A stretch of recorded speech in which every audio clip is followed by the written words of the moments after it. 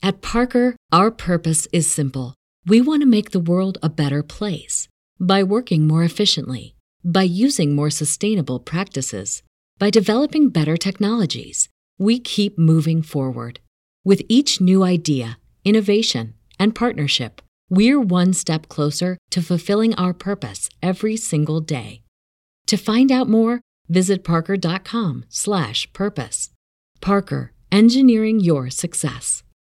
Este podcast es parte del Voices of Wrestling Podcasting Network. Visita voicesofwrestling.com para escuchar el resto de nuestros podcasts y leer reseñas de shows, columnas y opiniones de lucha libre alrededor del mundo.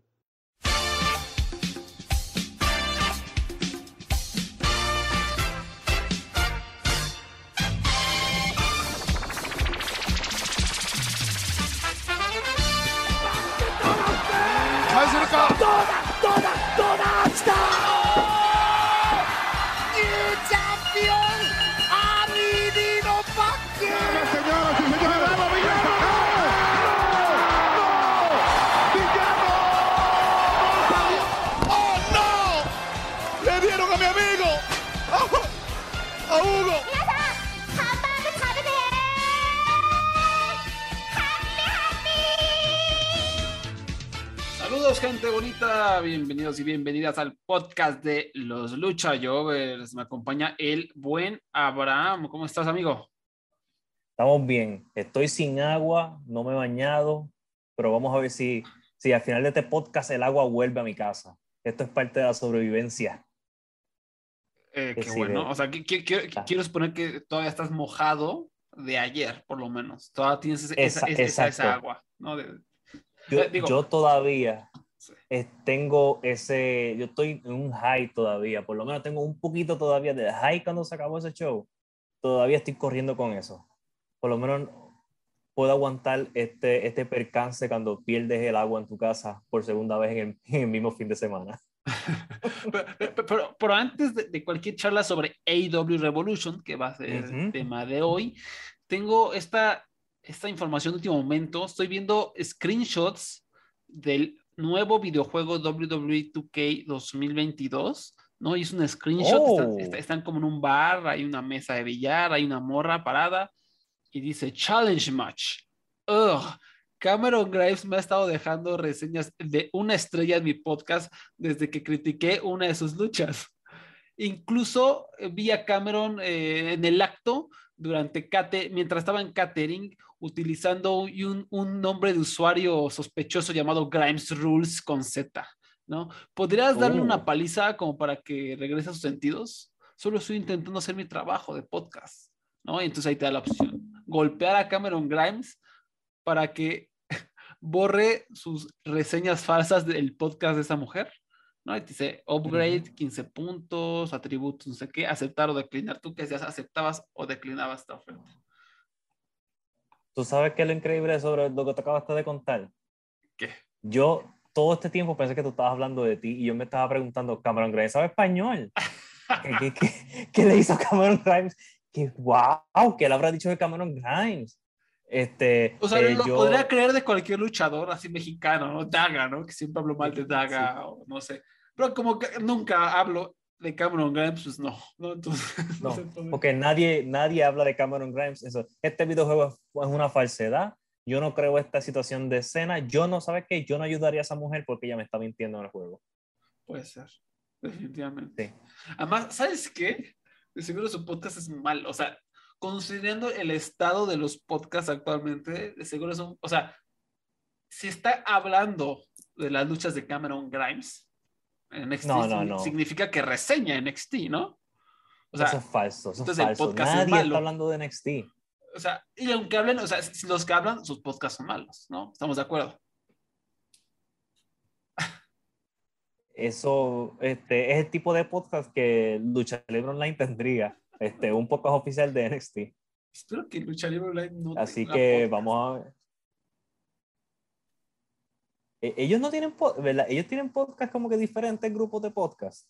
No tengo idea. Yo me imagino que tienen como videos de YouTube o algo así, como para clickbaitas, ¿no? De decir, AEW otra vez. No saben hacer booking, ¿no? Le dieron el campeonato al luchador más popular. el luchador que más vende boletos, eso no es aceptable, debería perder como es un booking normal, ¿no? Algo así diría, ¿no? A sus argumentos. Exacto. Ellos yo creo que son mis enemigos personales, Lucha Libre Online. Sí. Que conste que yo solo estoy promoviendo, ¿no? Aquí el que odia a Lucha Libre Online es el señor Abraham, perdón. Exacto, no es Wally. No es Confundí Wally, tu soy nombre yo. con Cameron Grimes, Abraham, o no sé qué dije ahorita. Pero bueno, entonces, sí, muy realista WWE 2K 2022, verdaderamente. No sabía que ya había salido, pero la verdad es que lo que estoy escuchando es que el propio videojuego le está haciendo publicidad al futuro videojuego de AEW porque es lo mismo de siempre, igual de mal hecho. Y pues ya sabemos lo que está pasando con ese videojuego, pero supongo que por el momento, para los que urjan de un videojuego de lucha, pues ahí está la opción, ¿no? No sé O qué la tal. opción, pues pueden comprar Fire Pro. Está disponible a $30 por Steam. Por supuesto. Anuncio no pagado. Anuncio no pagado. Deberían pagarnos. No, deberían pagarnos porque, o sea, durante la pandemia yo estuve haciendo streams jugando Fire Pro y estaba la liga. O sea, el campeón de Bret Hart tuvo una lucha de explosiones con Misawa. Fue impresionante. O sea, fue tremendo, tremendo. Pero nunca nos dieron promoción. Pero sí, o sea, el mejor videojuego creo que sigue siendo ese, ¿no? Fire Pro Wrestling, muy divertido. Ya le han agregado un montón de cosas para tener entradas y movimientos personalizados, ¿no? Es la locura, ¿no? Y creo que es hasta los movimientos del vikingo y toda la cosa. Pero bueno, vamos a hablar de AEW Revolution 2022 antes de que se nos acabe el tiempo hablando de estas cosas. ¿Qué crees, Abraham? Si alcanzaba el pre-show, o sea, no lo vi en vivo, lo vi al día siguiente, afortunadamente está ahí en YouTube, bonito en HD y pues me lo pude echar, entonces creo que podemos hablar a gusto de un pre-show que creo que fue bastante bueno, ¿no? Sí, con la excepción de una lucha que realmente no, tampoco la voy a juzgar mucho porque no estuve 100% pendiente, estaba conectando mis cosas. Sí, especialmente la última lucha del pre-show. A mí, yo creo que la que querías enterrar me gustó mucho. Leila Hirsch derrotando a Chris Statlander. A mí me gustó bastante. Yo fui con 3 estrellas y 1/4. No creo que estuvo cortita, fue al grano, no sé. Tenían buena dinámica, se pegaron fuerte, o sea, estaba medio fluido el asunto, que a veces es el problema, y ya lo vamos a hablar más adelante, con las luchas en AEW femeniles, que no se sienten fluidas, que son así como si estuvieras viendo un stream y se te estuviera trabando, ¿no? Casi, casi. Y esta como que la sentí un poco más fluida, como que trabajaron bien, ¿no? O sea, no es nada del otro mundo, pero me agradó ver, ¿no? A dos luchadoras sólidas teniendo acá una lucha profesional. Sí, y voy a ser justo y no voy a ser fuerte con esta lucha. Yo honestamente la empecé a ver desde el Bosch y yo dije, uy, ¿qué pasó ahí? Porque la señal de YouTube se me estaba como que trancando cuando le di play porque yo lo vi en vivo. Y me gustó que ella ganó porque obviamente eso tiene repercusiones más tarde porque ella la que va a enfrentar a Thunder Rosa este miércoles. Y ganó con trampa, también hay que decirlo. Exacto. Y eso va a ser parte de la historia de este próximo miércoles, que ella usó un esquinero que estaba debajo del ring, que es de las cosas más lógicas que puede haber debajo de un ring, si te pones a pensarlo. De hecho, sí, de hecho, sí. Yo no sé por qué en GCW tienen puertas debajo del ring, pero por lo menos un esquinero debajo del ring es lógico, porque tú dices, si se rompe uno, lo reemplazo. ¿Tú crees que Kevin Gill viva debajo del ring? ¡Wow! Yo no lo había pensado, pero es una buena teoría. Y es una teoría que yo no quiero investigar porque yo no voy a ir a un show de GCW y investigar eso. Yo no, debe oler bastante mal ahí abajo. O sea, lleno de mesas y restos de, no sé, basura, de tachuelas que se han usado, ¿no? Debe estar ahí bastante sucio. ¿No? Pero bueno, vamos a seguir. Después, Hook derrotó a QT Marshall en una lucha que creo que duró un poquito más de lo que tendría que haber durado, ¿no? Obviamente Hook está en esta como corrida de patada de trasero a todos, casi en squash matches, ¿no? Aplastando, derrotando gente. Y aquí no fue exactamente un squash. QT Marshall le dio medio pelea, ¿no? Como que están intentando ir escalando las luchas de Hook, ¿no? Este fue un nivel un poquito más arriba, en el sentido de que QT Marshall lo sacó de ring, lo obligó a salirse un poco de su zona de confort, pero igual terminó sucumbiendo, ¿no? ¿Cómo la viste? Sí, fue una lucha decente que de verdad para mí duró, hubiera preferido un squash, pero en parte lo entiendo porque quieren presentar que QT Marshall es el maestro y ya él sobrepasó el maestro, ya él pasó, ya está a un próximo nivel. Y eso habría que ver si Hook, porque Hook ahora mismo no ha aparecido en ningún Dark. Hook ha ido directo a Rampage, directo a televisión. Así que habría que ver si él iría, si el próximo paso de él sería Dynamite o si va a seguir sacando ganadas en Rampage. Tengo mucha curiosidad de su desempeño, ¿no? Porque pues, hay que llevarlo, o sea, no sé qué tan avanzado sea, o sea, no sé si ya ahorita lo ponen a luchar con, no sé, con Buddy Matthews y ya le saca un luchón, no sé, entonces tengo interés, cómo lo vamos a ir escalando, lo vamos a ir poniendo con rivalidades más fuertes, qué va a Sí, pasar. baby steps. Uh-huh. Sí, por lo menos como han demostrado, como se ha visto especialmente en este show también, ellos, el booking es bien paciente, a veces demasiado. Así que yo creo que vamos a ver más de Hook más competitivo dentro de un par de meses más. Yo creo que vamos a seguir viendo squashes súper divertidos. A mí, de verdad, no sé, creo que en este podcast nos gusta Hook. Definitivamente. Después, la Casa de Black. Brody King, Buddy Matthews y Malachi Black derrotaron a el Triángulo de la Muerte, Pac y Penta Oscura, que hasta se llamará así, y Eric Redver. Antes era Eric Rowan, ¿no? Si no mal recuerdo. O sea, la lucha fue buena, pero antes de la lucha sí quiero expresar que no me agrada esto que traen, pelea de góticos, ¿no? Los góticos contra los No, Darks.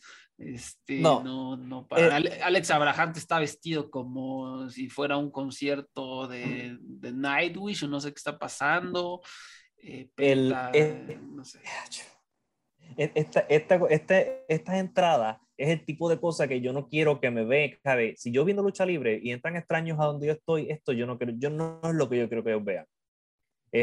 Yo le diría no veas, yo como que los distraigo para que no vean la entrada, porque es una cosa bastante bochornosa. Y también déjeme decirte que Abraham, como que es el mejor look que ha tenido las últimas 2 semanas. Oh, Dios mío. Este es el mejor look porque el primero tenía como la cara blanca en vez de roja y se veía más ridículo todavía. Por lo menos con la de estos rojos, tú dices, me parece diablo, no sé, pero por eso es que yo ignoro estas cosas góticas y porque por lo menos esto no influye en la lucha. Y qué bueno, al revés, no podemos decir lo mismo de Wyatt Family, por ejemplo. Sí. Eso sí, porque como dices, la lucha fue muy buena, rápida, feroz, con Sí, porrazos fuertes, ¿no? Brody King mostrando toda su fortaleza. Eric Redberg también tuvo un muy buen desempeño y también una sí. prueba de lo encumbrado que está toda la gente, o más bien de lo metido, lo enganchado que está la audiencia en todo lo que hace IW, es que pues, Eric Redberg tenía ahí casi su porra, ¿no? O sea, había mucho amor hacia él. Y, le digo, eso sí, tú notaste que Eric Redbeard tenía como que hubo momentos donde él tenía como que miedo de dar muy duro o algo por el estilo, porque yo vi que él le tiró varias patadas a Brody King que yo dije, wow, él le tiene miedo de darle más duro a Brody King, dale ahí, dale. Ese es el tipo de hombre, él es el que aguanta de todos Sí. ellos, el más que aguanta. Pero a mí, de verdad, a mí yo pensé que esto iba a ser algo más corto, yo pensé que esto iba a ser más directo al punto para encontrar a Buddy Matthews en la compañía, pero el paquete completo, de verdad, me encantó de principio a fin, todo lo que hubo. Hasta ahora este pre-show, el show yo dije, esto va por buen camino.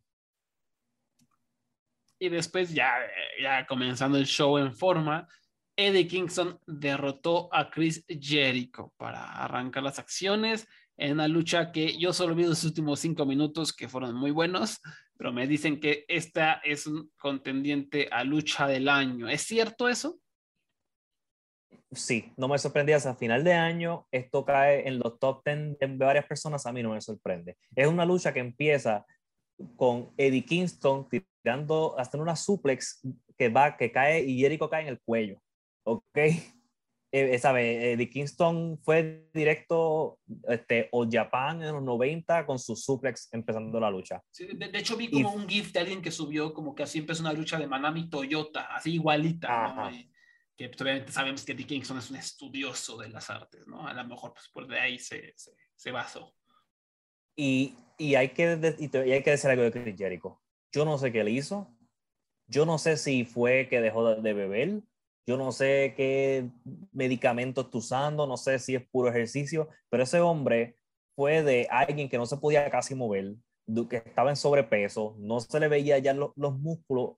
Y es posiblemente uno de los mejores looks que tiene en su carrera. Yo no sé cómo lo hizo en 2 meses. Eso que nos diga el truco después. Y me sorprendió lo ágil que estaba en esta lucha y lo bien que luchó y lo intenso que estaba con Eddie Kingston. Él se dejó dar y le dio igual de dura a Eddie Kingston. Pues la medicina mágica llamada dinero, ¿no? Yo creo que Sí. por ahí va un poco el asunto. Y el DDP Yoga, ¿no? ¿Por qué no? DDP Yoga, que siempre está promocionando el tío Jericho, pues se puso a hacer, se puso en forma. O sea, ¿tenía pancita todavía o estaba acá como más macizo? No es la misma tiene un poquito, pero antes tenía panza completa. Ya eso desapareció. Por eso es que yo digo, él no estaba hace 2 meses. Yo no DDP hizo magia tal vez. ¿Y tenía cuadritos? O sea, en la panza tenía cuadritos. Estaban formándose. No, Por bueno, eso. normalmente, digo, o sea, qué bueno que Jericho se puso en forma, pero normalmente las panzas con cuadritos como Kane tenía son esteroides. Es como una, no sé cómo funcione, pero todo lo que he escuchado y me han descrito que eso solo es posible con este. O sea, que tengas panza y unos cuadritos, Sí. pues probablemente esteroides, ¿no? Pero además de eso, pues Jericho obviamente no nada más fue eso, ¿no? O sea, muy fácil de hacer eso y ponerte y ya ponerte con tus cuadritos, ¿no? Por lo que estás destacando aquí es la agilidad de Jericho.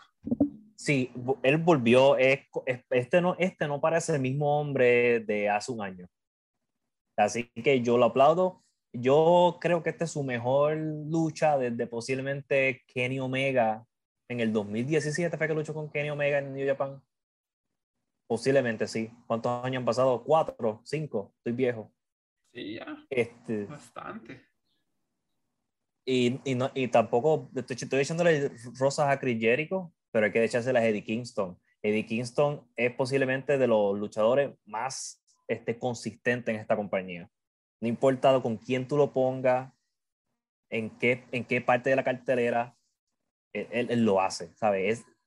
Y tengo que decirlo, cuando yo vi que esto iba a abrir el show, yo empecé a dudar, en serio, Jericho y Eddie Kingston, esto parece una lucha de mitad de show. Pero no, ¿sabes?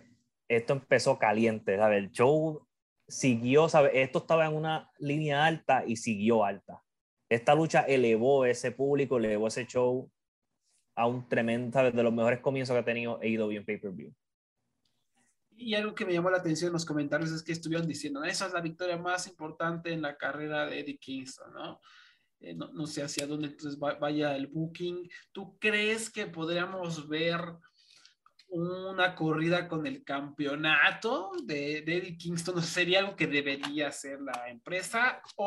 Pero suena muy WWE, ¿no? Ya sabes, el vato popular, Sí. el underdog, vamos a darle la correa un ratito para crear un momento, ¿no? ¿Crees que es algo que se debe hacer o simplemente tenerlo a lo mejor persiguiendo la correa y perder la oportunidad? ¿Cómo ves? Yo le daría, aunque suene bien estilo WWE, una corrida con la de TNT. Sí, eso sí. Darle una oportunidad que esté un par de meses con ella, teniendo tremendas interacciones, porque él también tiene un estilo bien único comparado con los otros luchadores. Entonces, tú lo pones a él con un Jungle Boy, lo pones a él con otra vez con Daniel García, lo sigues poniendo con Lee Moriarty, con estos jóvenes para que también los ayuda a tener esta experiencia con luchadores que son diferentes a los que están en los indies. Parte también de la historia de esta lucha es, no sé si recuerdas que él le quiso dar la mano a Jericho y Jericho no se la dio. Es porque Jericho dijo, si tú me ganas, yo te voy a dar la mano. Así que Jericho no le quiso dar la mano y esto va a ser posiblemente pues Santana y Ortiz, que son amigos de Eddie Kingston, se van a enojar con Jericho y puede ser que esto sea lo que rompa el Inner Circle.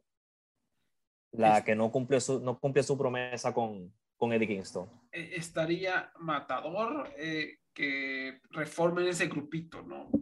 hace unos, no, ya 3 años, habrán sido 4 tal vez, ¿no? Estaban los LAX, ¿no? Santana Ortiz, pero bueno, ellos tenían a Conan y la rivalidad en Impact era contra los OGs, los LAX originales, que eran Hernández y Homicide, con Eddie Kingston en el micrófono. Pero bueno, dentro de toda esa rivalidad, ¿no? Pues había muy buena química entre todos los elementos, ¿no? De hecho, para mí creo que esa fue la rivalidad del año. En ese año, no recuerdo cuál habrá sido. Y realmente los segmentos que nos daban eran buenísimos, ¿no? Eran de repente exageradones, cotorrones, pero con mucha pasión y tenían como esta calidad como callejera, ¿no? Que se sentía muy palpable y además se plasmó en las luchas de la rivalidad y gran parte de eso fue obviamente los promos de Conan y de Eddie Kingston. Entonces es interesante que lo que me acabas de plantear, a mí no se me había ocurrido ni de chiste, pero que reúnan a Eddie Kingston y a Santana y Ortiz estaría interesante. Sí. Ellos han hecho como un tease, porque Eddie Kingston ha salido a defender a Santana y Ortiz cuando Jericho no lo hace. Se han tirado como que ya esas guiños que eventualmente estos los van a unir. Todos estos elementos van a explotar otra vez. Ajaja. Sí, porque acuérdate que el canon de AEW es la lucha libre, el mundo luchístico completo. Así que acuérdate que esto es, hasta Evolve ha estado envuelto en historias de AEW. Pero la única compañía que no mencionan, pero Evolve ha estado envuelto ahí. Bueno. Después, por el campeonato en parejas de AEW, Jurassic Express, Jungle Boy y Luchasaurus defendieron los campeonatos ante Red Dragon, Bobby Fish y Kyle O'Reilly, y los Young Bucks, Matt Jackson y Nick Jackson. Esta fue mi lucha favorita de la noche. Es el estilo que me gusta, o sea, estilo vamos a hacer cosas locas y saltar y vamos súper rápido y Red Dragon ya saben que es tal vez mi pareja favorita de todos los tiempos. Me encanta Bobby Fish, me encanta Kyle O'Reilly, tiene una química increíble, los Young Bucks, la mejor pareja de todos los tiempos, otra vez demostrando por qué llevan ese mote. Y Jungle Boy y Luchasaurus, que son una pareja muy interesante. O sea, Jungle Boy, el joven prospecto, el joven pilar, que siempre es como el underdog, pero siempre emociona al público. Y Luchasaurus, que es como el relevo caliente, que entra para limpiar casa, que ofrece algo a lo mejor distinto, incluso a todos en esa lucha, porque ofrecía él el poder, ¿no? Y pues digo, para mí el resultado fue maravilloso. Por todos lados, gente saltando y pegándose, y de repente una llave de Bobby Fish, una llave de Kyle O'Reilly, Matt Jackson, Nick Jackson, hacen estas cosas increíbles. Y nada, por ahí de repente al final es un poco accidentado, ¿no? Como que andaban ahí, se les andaba al Jungle Boy se le andaba chisporroteando, pero ese spot, Abraham, de Laura Carrana que hizo, no sé ni cómo describir el spot que hizo, pero fue impresionante, ¿no? Ya hacia el estrecho final de la lucha. Sí, y cuando hizo cuando le hizo la German Suplex a uno de los Jackson después que brincó. Porque sí. Jungle Boy hizo una movida que yo estoy ahora mismo tratando de describirla y no sé. Es más fácil darles el gif. Sí. Porque como que él brinca tercera cuerda encima de uno y cuando él brinca, agarra al otro John Box y le hace una German Suplex. Y lo hizo fluido. Sí. Como que fue tan rápido que ni ojo, no fue hasta en el replay que yo me di cuenta que pasó.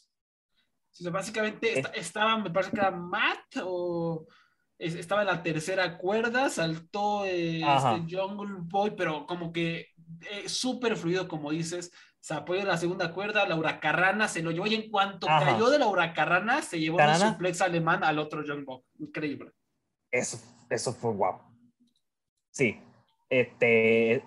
Y que te iba a preguntar, ¿cuántas veces tú has visto una combinación de Red Dragon con los Young Bucks con un equipo más? En New Japan estos dos lucharon con alguien más como 1,000,000 de veces, yo creo. Todo el tiempo. Era la vieja confiable de que iban a empezar los carteles de New Japan cuando empezó a ponerse caliente, ¿no? Red Dragon y los Young Bucks y por ahí Rocky Romero y Kostlov, ¿no?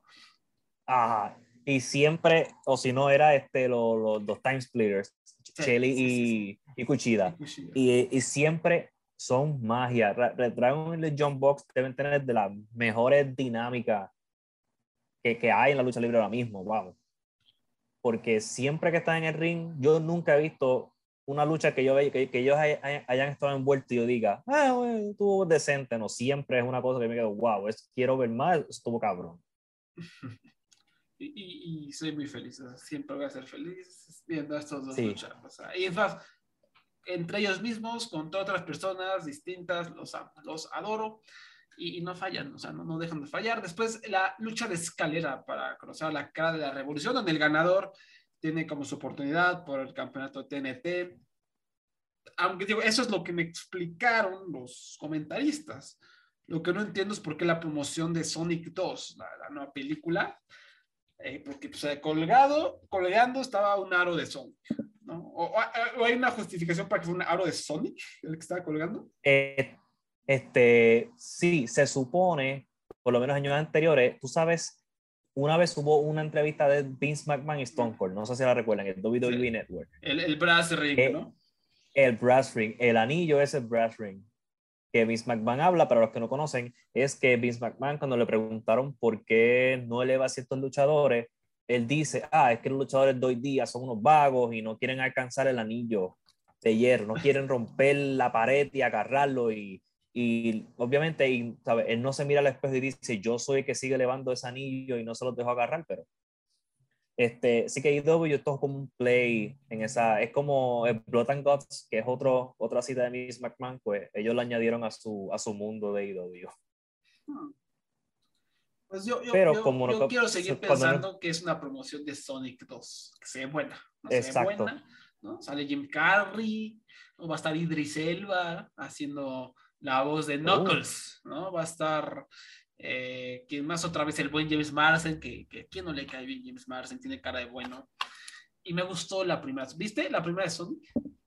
No la vi porque, no sé, no me añadió, debo verla entonces, lo que me estás diciendo. Está linda, está cotorrona, es como de las mejores películas de videojuegos, siento yo, porque captura muy bien la esencia del personaje, no se toma tanto en serio, está ahí, Jim Carrey está teniendo el tiempo de su vida, está feliz de la vida, interpretando, es el clásico villano tipo Jim Carrey, ¿no? Con el bigotito y soy maquiavélico y grito y eso lo hace muy, muy divertido. No es un película, pero es refrescante cuando una película de videojuegos como que comprende la esencia un poquito de lo que está adaptando. Y esta segunda se ve muy divertida, ¿no? Digo, se van a salir sobre todo tengo muchos amigos así súper nerdos de que les encanta Sonic, están así emocionadísimos porque se ven que salen todos estos personajes que les encantan, ¿no? Tails y Knuckles y todos ellos. Entonces, pues se las recomiendo si quieren ver algo palomerón. La primera está linda, ¿no? Y pues ya que IW le está haciendo promoción, por lo menos en mi cabeza. Es perfecto, ¿no? Yo te lo creo. Pero bueno, Wardlow derrotó a Christian, Kid Lee, Orange Cassidy, Powerhouse Hobbs y Ricky Starks. Ahora, yo estoy harto de las luchas de escalera. La verdad es que veo una y no me emociona. Siento que también AEW hace una cada 2 meses. Pero esa lucha, o sea, esta lucha que no me interesaba, el trabajo fue tan bueno que me metieron, o sea, y además de bueno, creativo, o sea, lo que están haciendo eran spots muy novedosos, o sea, Orange Cassidy, maravilloso, divertidísimo. Hubo este spot en el que, no sé cómo describirlo, creo que era aquí. Cuando todo como que empezaron a lucharse entre ellos y Orange Cassidy se trepó encima de Keith Lee para coger el anillo. Esa fue una buenísima. El segundo spot increíble fue cuando tenían, creo que Kid Lee alguien más en la escalera y él se colgó y como Shawn Michaels regresando desde la cuerda en el Royal Rumble, el clásico, se trepó por la escalera y casi agarró el anillo. Estuvo buenísimo. Ese hombre fue el héroe, eso fue decente. Ese hombre él fue el héroe de esta lucha y fue uno de los... Es como tú dices, las ladder matches a mí no me importan ya. Yo leo la del match, ese es mi sonido. Y especialmente por culpa de NXT cuando yo veía NXT. Así que, como tú dices, los spots creativos fueron los que hicieron que esta lucha que valga la pena ver. Porque vas a ver cosas que no has visto antes. Y cuando digo cosas, tampoco son spots súper violentos. Porque muchas veces cuando uno dice eso, uno dice, le hizo una powerbomb que cayó de cuello en la escalera. No, yo digo cosas safe. Bueno, menos la última. Cuando casi matan a Ricky Starks. Que por cierto acaba de regresar de una lesión en el cuello, ¿no? Sí, y no sé por qué, no sé si fue un ups, no sé si fue a propósito que quiso caer así, pero Ricky Stark debe cuidarse el cuello. Y fue el único, si te das cuenta, fue el único bomb que él cogió en toda la lucha. No me di cuenta, mira. Astuto Porque el muchacho. si te das cuenta, Warlow y Ricky Starks fueron los que menos bombs tuvieron. Orange Cassidy lo cogió casi todo. El peor pecado de esta lucha, y ahí vamos a empezar, creo que fue que pudo haber sido más corta. Sí.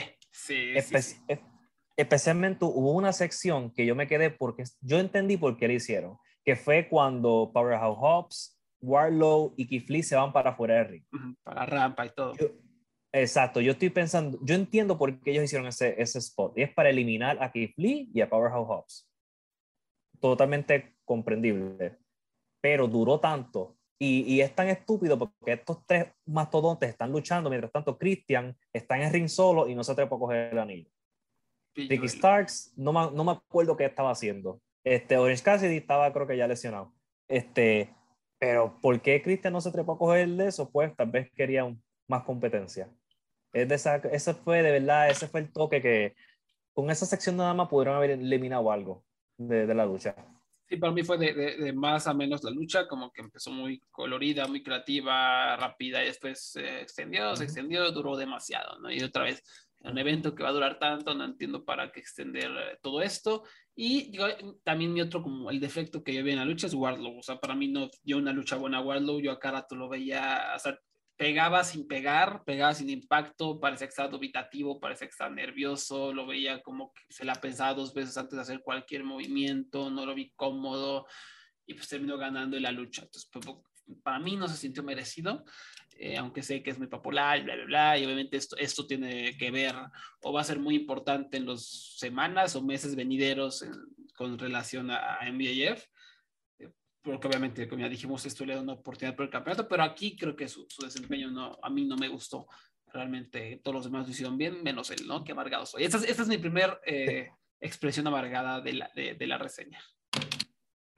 Y también ayuda que esto es merecido para Warlow, porque estos son 3 años de él matando gente y al fin tiene una oportunidad genuina por algo en la compañía, que él se ganó por sí solos y que no fue como que desviado por culpa de MJF. Esa fue otra parte también de lo que estaba pasando aquí. Y sí, tiene razón, él no impactó tanto. Si yo no fuera como que una persona que lo ve semanalmente, yo te entiendo por completo que te sorprenda que Warlock gane o algo por el estilo, porque él tampoco no hizo mucho en esta lucha hasta el final, cuando casi mata a Ricky Stark. Claro. Y en la lucha de los mastodontes en la rampa, que fue estúpido. Pero te entiendo, pero la razón, ¿sabes? Como tú dices, hay una razón de por qué él ganó y esto es para los próximos meses, esto va a seguir por ahí para abajo.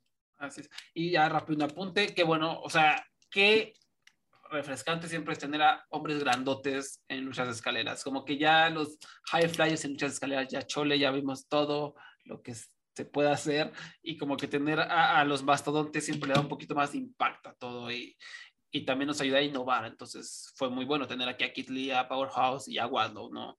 Dándole un poquito más de variedad al asunto. Después, por el campeonato TBS, Jade Cargill derrotó a Ty Conti, obviamente retuvo el campeonato y entradas de 5 estrellas. O sea, Jade Cargill, la entrada total, o sea, de estrella con el... Ay, se me olvidó el nombre del guitarrista. A mí también, sí. Pero ella estaba vestida de Jade. De la de Mortal Kombat, ¿no? Para los que no son muy enterados, pero o sea, la presencia, el atuendo preciosa, la música, o sea, yo podría no ver nada más en AEW, vería a Jade Cargill y soy feliz, o sea, porque es increíble, tiene esta obra de estrella y como ya hemos dicho 1000 veces, pues todavía está verde zona, pero eso no va a ser como un impedimento, claramente AEW la va a encumbrar y la va a intentar hacer una estrella taquillera yo no me sorprendería que esta mujer empiece a mover ratings, empiece a mover taquilla, porque es increíble. Aquí se encontró con Tai Conti, que es una luchadora que ha mejorado, como todos sabemos, pero tampoco es Manami Toyota, tiene sus limitaciones, le echa muchas ganas, y aquí se ve un poquito ensayadona la lucha, de repente, a lo mejor Jade Cargill es muy atlética, pero siento que tiene que frenar esas habilidades, esas exhibiciones atléticas, porque la mayoría de sus oponentes no son tan atléticas. Y además ella también como que todavía no tiene esa experiencia para poder a lo mejor adaptarse. Y pues digo, me pareció una buena lucha, le di creo 3 estrellas y un cuarto, 3,5 estrellas. Entretenida, bien ensayada, tuvieron un par de momentos emocionantes, ¿no? De near falls, que parecía que Jake Cargill estaba a punto de perder. Obviamente estuvo como el beso del principio, pero igual es una referencia a Mortal Kombat para los que no sepan o estaban pensando otras cosas, pues esto es como una de sus movidas, ¿no? En el videojuego. El beso de la muerte, creo que se llama. Creo que sí. Qué nerd soy. Sí. Bueno, ¿qué te pareció esta lucha? ¿Me exageré? ¿Estuvo mala o qué? No, a mí me gustó, especialmente considerando que Tai Conti y Jade Cargill son, ¿te acuerdas cuando dije que Eddie Kingston era consistente? Ellas dos son lo opuesto. Ellas o tienen o una buena lucha o se cae por completo. Y por lo menos las dos tuvieron una buena lucha aquí. Duró lo que tenía que durar. Aquí no va a haber queja de que duró demasiado. Y hasta me gustó los elementos de que Tai Conti tuvo que usar un poco de trampa para poder sacar algo de ventaja con Jade Cargill. Y además de que Anna Jay le metió un sillazo porque Jade la atacó primero. Tampoco no fue trampa por hacer trampa. Es como que, sí, tú vas a darme, pues vamos a tumbarte a ti. Y esta fue la primera instancia de la noche donde los luchadores de AEW tienen los cuellos más duros del mundo. Porque yo creo que es la única empresa donde le hacen pile drivers a la gente y se levantan como si nada en el segundo punto. Y siguen luchando. Sí. Yo no sé si eso es yo te iba a preguntar sobre eso. Yo estoy siendo un viejo al decir eso. Porque yo entiendo que en luchas importantes se haga. Pero cuando ya está pasando como 3 veces en el show, es como que, ok. Creo que todos ustedes tienen cuellos duros, ¿eh? Y el peor, de verdad, vamos a ser honestos, yo lo odio cuando Adam Cole lo hace, pero como que no tengo una opinión fuerte alrededor de eso, o sea, como que lo entiendo y a mí a veces como que vale un poquito de gorro, pero sí entiendo dónde puede venir la molestia porque te están quebrando el cuello, no te están dejando caer en tu cuello, ¿no? Está un poquito exagerado que se levanten tan rápido. Sí, pero por lo menos aquí hizo más sentido porque Jade Cargill es un monstruo. Sí. Honestamente, mi problema es, cuando lleguemos al final, yo voy a hablar algo de Adam Cole que llegamos ahorita allí. Ahorita llegamos. O sea, pues esta fue una buena lucha, punto. O sea, no vi completa el evento estelar, pero sé por dónde va la cosa. O sea, ya me la imagino perfectamente. Después, la lucha, ¿no? La que muchos veían como el evento estelar. CM Punk derrotó a MJF en una lucha de dog collar, ¿no? De collar de perro, como se le puede llamar. Obviamente esta ha sido como la rivalidad en boga, de la que todo el mundo está hablando, y ha habido sangre, y ha habido promos, y ha habido candela, ha habido un poco de todo. La gente, o sea, los fanáticos y fanáticas de AEW han amado lo que han hecho estos hombres, y pues solo faltaba que la lucha cumpliera, ¿no? MJF, como siempre, intentando hacer sus juegos mentales, entró con la música de CM Punk, con Cult of Personality, pero CM Punk se la volteó entrando con su música clásica de entrada de Miseria Cantare, la canción de AFI. Nunca sabía si es AFI o AFI, yo le digo AFI. Con esa canción entraba en Ring of Honor hace muchos años. También traía todo el atuendo old school, vieja escuela, con los taches en la espalda. Lo anunciaron como el Second Citizen, que era igual su apodo de antaño. Y estuvo interesante porque al principio la gente no sabía que era Miseria Cantare, o sea, no sabía qué era su música, como que no hubo una reacción fuerte del público, se nota que había gente confundida, pero después como que fueron agarrando la onda y había gente cantando y toda la cosa. Y se sintió como un momento muy, muy nerd y muy especial para los seguidores de vieja escuela de la lucha, de Ring of Honor en general, ¿no? ¿Tú te emocionaste con esta entrada? Definitivamente. Yo fui de esos nerdos que estaba como que, es Misteria Cantaré. Y si yo hubiera estado allí en vivo, yo estuviera dándole cantazos a la silla, como hacían los fanáticos que le daban ¿verdad? A su silla y a cualquier cosa al ritmo de la canción. Yo te iba a comentar un comentario especialmente sobre Misteria Cantaré y AEW. Yo creo, especialmente si en Punk y MJF en esta rivalidad, han hecho un buen balance entre hacer referencia a cosas del pasado sin como que hacer que el público se pierda. Porque con la excepción de Miseria Cantaré, por ejemplo, la semana pasada MJF hizo un promo que CM Punk hizo en Ring of Honor. Cuando CM Punk firmó con WWE, cuando él tuvo el Summer of Punk, cuando se volvió rudo, hizo un promo sobre que era el diablo. MJF hizo exactamente ese mismo promo. Ahora, si tú no sabes esa historia, pues tú no vas a estar perdido porque por lo menos sabes qué quiso decir MJF. Pero para alguien que ha estado años viendo esta mierda, perdiendo su vida como yo, es como que, wow, ok, mira, están haciendo referencia a tal cosa. Y Punk hizo otra referencia a otro promo de él en Rampage. Ellos creo que, y parte de la historia es que MJF era fanático de Punk toda su vida hasta que se fue de la lucha libre. Él dice, tú te fuiste y por tu culpa yo perdí la esperanza en ser luchador hasta que decidí, mira, ¿por qué? Porque Punk se rindió y yo tengo que rendirme. Y ahí MJF se fue a luchar. Y yo creo que han hecho un buen balance entre nostalgia y hacer algo nuevo. Contrario a lo que es WWE, WWE no sabe hacer nostalgia, porque ellos simplemente ponen música vieja o quien repiten lo que sea viejo. Ellos por lo menos han mezclado elementos nuevos con elementos viejos. Y lo han hecho de una manera que si tú no entiendes la referencia, tú no vas a estar perdido, yo considero. ¿Sabes? Cuando Punk anunció esta lucha, él dijo, que Jeff se llama, que él es el Piper de Long Island. Pues él dice, pues Happy Valentine, vamos a un Dog Collar match. Es una referencia a Piper y Victor Hammer Valentine que tuvieran una Dog Collar match. Pero si tú no sabes esa historia, pues tú piensas, dijo Valentine porque esta semana es San Valentín. O sea, por eso es que yo pienso que han hecho un buen balance entre nostalgia para gente vieja y sin hacer perder ni agarrar de la manita al que no conoce esto, porque vamos, esto son cosas de hace más de 20 años. Yo no recuerdo cuando Punk usaba me hiciera cantar, ¿fue cuánto? ¿2006, 2007, 2004? Sí, tampoco, o sea, no faltó el mamón de Twitter diciendo, ay, que no conoce esa música de entrada, no, o sea, ay, qué oso, no, ¿cómo que uno, o sea, ¿por qué? O sea, ¿por qué un nuevo fanático de WWE tendría que conocer eso? ¿No? O sea, la reacción del público fue totalmente justificada, o sea, no tienen por qué saber eso, pero digo, qué bueno que lo hizo, pero también no hay que ser pretenciosos.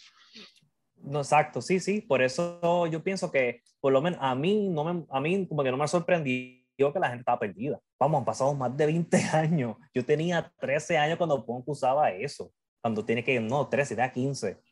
Yo era un nene, me estaba haciendo barba por primera vez en mi vida. Así que, pero si una persona que no sabe qué estaba pasando puede decir, uso una música especial porque es una noche especial. Tampoco, ¿sabe? Y además de que lo dijo Excalibur en el comentario, esta es música vieja. Pero eso es que yo, por lo menos, tampoco han sido condescendientes con el fanático, como que tratan de jugar para los dos lados y creo que hasta ahora ha funcionado. Agarrando nostalgia más, sin tratar de dejar al otro atrás, al que no está al 100% no sabe qué está pasando. Bueno, ¿y la lucha? ¿Qué tal estuvo la lucha? A ver, cuéntanos. Sí, sí, yo creo que vamos a tener opiniones diferentes. Sí. Sí. A mí estuvo de principio a fin, mi única queja realmente es que hubo una sección que se extendió demasiado. Y la parte esa que se enredaron con las cadenas en la parte de afuera en la esquina del ring, pero para mí tuvo el elemento perfecto de sangre, violencia, y es MJF pagando por los pecados de los últimos 3 años. Porque todas estas cabronerías que él estaba haciendo, pues este fue como que el momento donde el fanático que lleva 3 años viendo y quiere que MJF pague las consecuencias, las pagó por completo. Y Punk usó el anillo que él usaba. ¿Sabes? Perdió el anillo, puede ser que ya no lo use. Perdió a Wardlow. Así que estamos viendo también hasta como una evolución, esperemos, del personaje de MJF.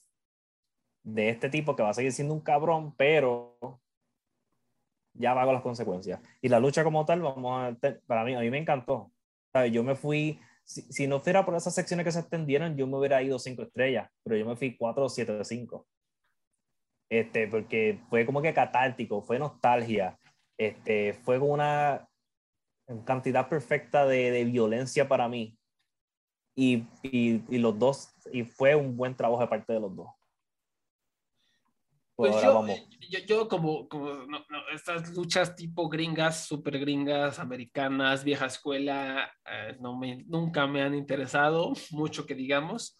Esto me dio una aburrida impresionante. O sea, le di 3 estrellas porque pues claramente el esfuerzo fue tremendo, pero yo me di una aburrida, estaba como a ver a qué se acaba esto. No. Aparte también hay que decirlo, yo no estoy tan metido emocionalmente en la rivalidad, o sea, objetivamente creo que es una excelente rivalidad por todo lo que han hecho, los ratings y lo que hacen en redes sociales, pero a mí no, o sea, veo los promos y me dicen que es un promo excelente, o sea, MJF no sabe actuar por más, o sea, yo le he mamado el chile a MJF años y años, como los escuchas de este podcast sabrán, y soy muy fan de MJF y creo que va a ser una de las más grandes estrellas en la lucha norteamericana, pero o sea, la verdad de dar un promo, la verdad es muy, o sea, a mí se me hace muy falso, o sea, lo que decíamos hace rato con House of Black, que me da bochorno verlo con alguien más, eso me pasa mucho con MJF, o sea, siempre que hay alguien más viendo luchas cuando entra MJF, cuando está MJF diciendo un promo, es como, o sea, me da mucha pena, y la misma persona siempre me dice, ¿qué estás viendo? O sea, como, ¿qué es esto? Porque no sabe actuar, o sea, no, o sea, actúa como para película de Bruce Willis, esas que van directo a DVD, que te encuentras a Walmart a $1. Es muy malo, o sea, es muy malito, pero digo, o sea, lo quiero y es bien chido, nada más que sí, o sea, me da un poquito bochorno cuando está en un promo porque es tan mal actor, o sea, todas las expresiones faciales de telenovela, es malito el muchacho, pero, o sea, comprendo que es tremendo. Entonces, por todo eso, como que yo no estoy tan metido en la rivalidad, o sea, y tampoco es que cada semana sintonizaba a ver nada, entonces, pues, no venía así como que digas, sí, mátense, ¿no? Entonces, pues, empezaron a medio golpear y se aventaron al piso y sangraban y se restregaban y por lo menos a lo que yo vi, no sé si tú conocías, si el público se apagó, ¿no? Se apagó un poquito durante esa lucha, pero también yo creo que ya estaban cansados, porque si estaba, o sea, como ya analizamos, era luchón tras luchón tras luchón, ¿no? Y si no es luchón, es Jade Cargill, ¿no? Sí. No, yo creo que ya había cansado que... y el ritmo un poquito de la lucha, pues eso no ayuda, pero no estoy diciendo que por eso haya sido mala lucha, para mí, o sea, esas luchas de que sangran y del territorio de la vieja escuela, a mí no me interesan, tus JBLs contra Eddie Guerreros, la de Goldust contra Cody Rhodes, a mí se me hizo aburridísima, hace unos años que sangraron hasta por los codos. Ahora no me dejarás mentir, en Voices of Wrestling, en el Secret Santa, me pusieron, a mí mi regalo de Navidad fue una lucha de los territorios de Memphis, de Jerry Lawler contra no sé quién. Me dio una aburrida espantosa, ¿no? 40 minutos de vatos que sangran, que están ahí pegándose falsos. Lucha americana que no me interesa, ¿no? Y pues eso es un poquito de eso, un poquito, o sea, como que... Y sabes que ya me acordé lo que me sacó inmediatamente a la lucha, cuando estaban como que como intensa la cosa y de repente MJF agarró un micrófono, o sea, y yo voy a ser justo, si les digo que me zurra cuando Edge se pone a la mitad del ring con una silla a creerse Shakespeare, a creerse Denzel Washington recitando Macbeth, con una luz encima, o cuando Johnny Gargano se detiene a mitad de la lucha a ver sus manos y preguntarse por qué es tan malvado, pues aquí también lo voy a enterrar, porque a mí están luchando, ¿por qué tienes que agarrar un maldito micrófono? O sea, que justo lo que acabo de decir, o sea, todo este aspecto actoral y todo el aspecto de los promos americanos, o sea, ya saben que mi compañía favorita es Dragon Gate, triple A, Tokyo Yoshi, o sea, me gusta más que sea como golpes, golpes, golpes y los promos los dejamos para otra ocasión. Aquí, que interrumpa la lucha con un promo me sacó inmediatamente, dije, No, sí, tú tienes razón, por eso que tampoco yo no me fui completo 5, porque eso, yo odio eso también, y ¿saben quién más lo hizo? Fucking Adam Cole, pero odio que pase esto, sí.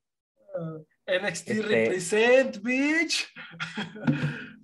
O sea, comprendo, o sea, lo que gusta, y yo soy sexo y el amargado que está en una isla, a mí este tipo de cosas no me encantan, pero, o sea, si mañana me haces votar por la rival del año, sí, sigo pensando que es esta. Si mañana me haces pensar en luchadores del año, pensaría en Punk y en MJF inmediatamente por todo lo que han hecho y por las reacciones que despiertan, pero a mí, o sea, personalmente, o sea, no hizo nada esta lucha por mí, estaba aburridísimo yo. No, y te entiendo porque las dos polar match, si a ti tú no estás metido en eso, al menos que sea la primera vez que tú lo veas, o si no estás metido en esto, yo no sé, porque muchas veces hasta son similares. Yo te puedo decir solamente dos que yo realmente te digo que me impresionaron, ¿verdad? Que fue esta y CM Punk contra Raven en Death Before Dishonor en Ring of Honor. Que también es de las clásicas, ¿no? De Ring of Honor con CM Punk. También era Dog Collar Match, ¿no? La Dog Collar Match con Raven, sí, que fue creo que esa fue la rivalidad con Raven la que me empujó a mí a Ring of Honor. Porque ¿sabes? Porque yo no sabía que tú podías hacer ese tipo de historia. La historia es que CM Punk no quería a Raven en Ring of Honor porque era un alcohólico y que Ring of Honor solamente debe ser de luchadores puros, atletas puros. Y ahí vino la rivalidad. Y fue una rivalidad bien violenta que al final CM Punk le ganó a Raven porque fue encumbrando a CM Punk para subirlo al estrellato. Sí, esta rivalidad, o sea, para que la busquen. Y digo, a ratito, que si no hay tiempo, vamos a hablar precisamente de Ring of Honor, que lo adquirió AEW, lo adquirió el buen Tony Khan, pero pues ahorita es buen momento de irlos metiendo, ¿no? O sea, este tipo de cosas que a lo mejor están medio perdidas ahí volando, que no son tan conocidas por el fanático casual, pues afortunadamente gracias a que Tony Khan, gracias a que el pietaje de Ring of Honor está en manos capaces, no está en manos de Vince McMahon, es que a lo mejor esa rivalidad va a tener como su lugar en la historia, el lugar que merece en la historia, ¿no? Porque seguramente a lo mejor la vamos a ver en YouTube, la vamos a ver en algún especial, la vamos a ver ahora de algún package video para encontrar a CM Punk, vamos a aprender sobre ella, porque seguro que Tony Khan va a hacer buen uso de la historia de Ring of Honor para encumbrar su propio producto. Sí, y van a haber muchos fanáticos que van a estar sorprendidos con el trabajo de Punk en Ring of Honor. Sí. No, ¿sabes? Tengo que decir, las luchas, yo no sé si todas aguantan hoy día, pero muchas de ellas son muy buenas y los promos en las historias que hubo, que CM Punk trajo, yo creo que eso va a traer mucho la atención. Sí, esas cosas que dan miedo, ¿no? Que cosas viejitas que te dan miedo volver a ver para no romperte la ilusión, ¿no? Sí, sí. Como con muchas películas. Space Jam, nunca he querido volver a ver Space Jam yo. No, porque yo tampoco. De chiquito la veía cada vez que la pasaban en el Canal 7 y me parecía lo máximo, ¿no? Pero ya creciendo todos los de mi edad siguen diciendo que es lo máximo, por una generación de arriba que es lo peor, la peor película de todos los tiempos, entonces no quiero descubrirlo, ¿no? Pero quién sabe, o sea, la 2 a mí me encantó la Space Jam 2 y un montón de gente la odió, que estaba muy mal, a mí me pareció divertidísima. Entonces a lo mejor si veo Space Jam 1 todavía la disfruten, ¿no? A lo mejor eso pasa con Ring of Honor, a lo mejor va a haber gente que diga, esto ya envejeció, ya no son tan rápidos porque estamos acostumbrados a ver a los Young Bucks haciendo estas cosas a 1000 por hora y pues eso no es tan espectacular, pero quién sabe. Y de ahí te quiero preguntar algo. ¿Tú crees esto por ahí estaba platicando en el Slack? Me parece muy, muy interesante de que los fanáticos de AEW como que están precisamente acostumbrados a esto, a los Spot Fest, a los John Box, haciendo todas estas locuras, y cuando llega una lucha más como, ¿cómo se llama? Grounded, no sé cómo se llama en español, como más con los pies en la tierra, más técnica, como que... Más técnica, sí. No están tan metidos. ¿Qué es lo que sucedió? Me adelanto tantito con Moxley y Bryan Danielson, como que fue una lucha más técnica, ¿no? Lucha más clásica. y el público estaba como más aburrido, no estaba tan metido. Pero los Spot Fest era la locura, ¿no? ¿Sí crees que esto esté pasando de que ahora el público tiene que aprender un poquito no sé cómo decirlo, a meterse o a disfrutar o a apreciar este tipo de lucha más lenta, más a ras de lona? Sí, y especialmente considerando que AEW empezó a hacer esto el año pasado. Esto no era parte de su génesis cuando empezó este tipo de lucha más técnica. Danielson, García, Lee Moriarty por ahí, ¿no? Lee Moriarty. O sea que otro fue, Danielson tuvo 2 luchones con Moriarty y el público estaba prendido, pero sí, hubo momentos donde se calmaban. Y es simplemente cuestión, el público eventualmente se va a acostumbrar y yo creo que van a decir, esto es bueno, y también no hay familiaridad posiblemente para este tipo de lucha. Así que tienen que aprender, por ejemplo, ¿qué esta secuencia que lleva? Entonces, al seguir viendo este tipo de lucha, al traerlo más a Dynamite y más a los pay-per-view, yo creo que eventualmente la gente va a caer en tiempo. Porque sí, ellos vinieron por los Bucks y Kenny Omega, que ellos no son, ¿verdad? No son los más técnicos. Bueno, Kenny Omega hace de todo, pero es lo que, como llegaron al estrellato primero. Sí. Así que lo entiendo por completo, pero yo creo que es una cuestión de educación del público, que eventualmente va a pasar. Y también hay que decirlo, o sea, están en todo su derecho, como a mí me pasó. Yo ya estaba cansado y la lucha, ahorita hablamos ya de detalle, sí. Moxley y Danielson me aburrió un poco, porque ya está cansado, ya eran 4 horas, no sé cuánto, y pues, el público está también todo su derecho. También el booking del evento, la estructura de las luchas, a lo mejor pues fue cansado, ¿no? Después de todo desmadre, pones esto, pues obviamente el público ya no responde con la misma intensidad. Pero antes de eso, rápidamente, por el campeonato femenil de AEW, Britt Baker derrotó a Thunder Rosa en una lucha que para mí fue un pedo aguado, ¿no? Un pedo aguadísimo, sí. Aburridísimo. Y la parte de risa como que mediocre, me pareció. Eso, un pedo aguado, yo creo que estás describiendo eso es demasiado. Es que también pusieron a estas pobres 2 mujeres, después de las 2 color match, y entre medio de Danielson y Moxley. Esto fue injusto. Entonces, ¿y quiere que le añade lo peor de todo? Era obvio que Baker iba a ganar. Es obvio, porque dentro de 2 semanas tenemos un evento especial en Texas, en San Antonio. Así que definitivamente que va a ser un año de la lucha que tuvieron Baker y Thunder Rosa. Literalmente un año de la lucha hardcore que tuvieron. No sé si la viste. Sí, fue de las contendientes de la lucha del año incluso. Sí, fue número 7 en la lista de Voices of Wrestling, ¿verdad? Que número 7 de las mejores luchas del año. Pues la revancha de seguro va a ser dentro de 2 semanas, dentro de 2 miércoles, Thunder Rosa contra allí en San Antonio. Va a ser el evento estelar y va a ser la coronación de Thunder Rosa. Y además de que las interferencias no ayudaron y no estaban como on, yo no sé, era bien Britt Baker es otra que no es consistente. Como Wally, más de una vez me ha dicho, yo no sé qué le ven, y yo, a veces. Sí. Y yo cada vez que me animo a la siguiente lucha es como, y luego la siguiente lucha me sorprende, y luego la siguiente, y así me pasa de seguro la lucha que dices, que yo me imagino que va a ser una jaula, va a ser algo con una estipulación para que no haya interferencia. Yo creo que ahí me voy a sorprender otra vez, ¿no? Porque si lo que es otra lucha de Britt Baker, otra interferencia de Rebel, de Jamie Hayter, también es un poquito de pan con lo mismo. Y Britt Baker, su especialidad son también las luchas hardcore. O sea que, y quién sabe si hay una cosa, yo no sé si esto es real, pero yo escuché hasta un rumor de que posiblemente sea pelo contra pelo, pero también yo me inventé eso.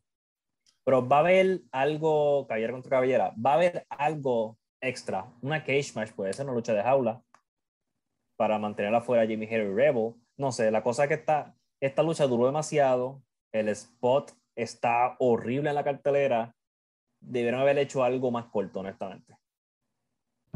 In the hobby, it's not easy being a fan of ripping packs or repacks. We hype ourselves up thinking, maybe I can pull a Ken Griffey Jr. rookie card, but with zero transparency on available cards and hit rates, It's all just a shot in the dark. Until now. Introducing slab packs from arenaclub.com, the only repack that provides real value, a complete view of all possible cards, and clear hit rates for each one. Now, when I buy slab packs at Arena Club, it finally feels like I know what I'm getting.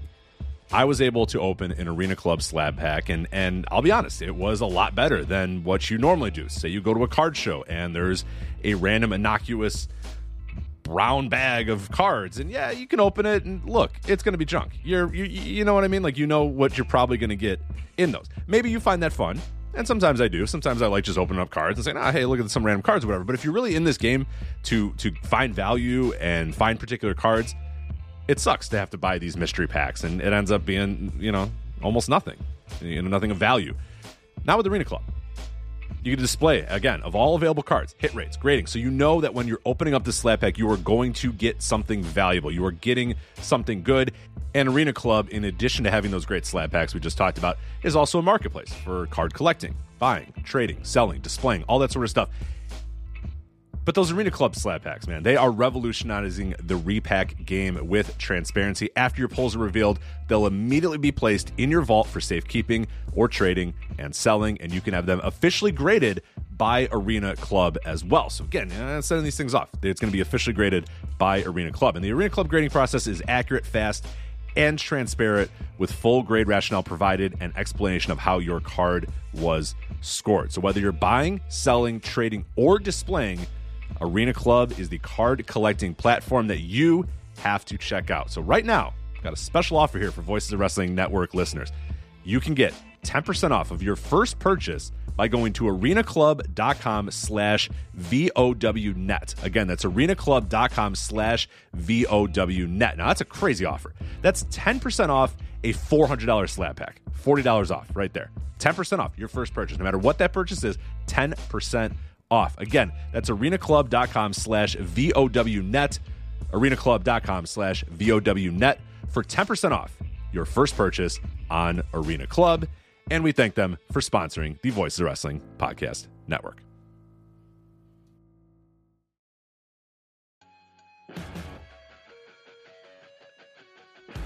What's going on, guys? This is Rich from the Flagship Podcast here on the Voices of Wrestling Podcast Network. If I could have a moment of your time, I'd like to tell you about one of our sponsors, Eufy Video Lock. Eufy Video Lock is a smart lock, a 2K camera, and a doorbell, all 3-in-1, offering you triple security. So you can have everything in one device rather than installing many pieces on your front door. But it's not just for security.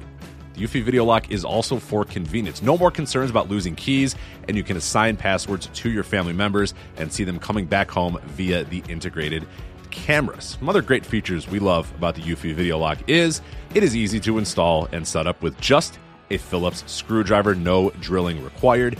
Keyless entry, no more fumbling for keys when your hands are full. You never have to worry about kids losing keys or passing among renters. You also have 0.3 second fingerprint recognition and 1 second unlocking. Again, 0.3 seconds, it's going to recognize your fingerprints, and in 1 second, it's going to unlock. And with the AI self-learning chip embedded, the more you use it, the more accurate it will be. Also, no battery anxiety. You have a rechargeable battery in there that could last around 4 months, and you will get a low battery notification before it runs out.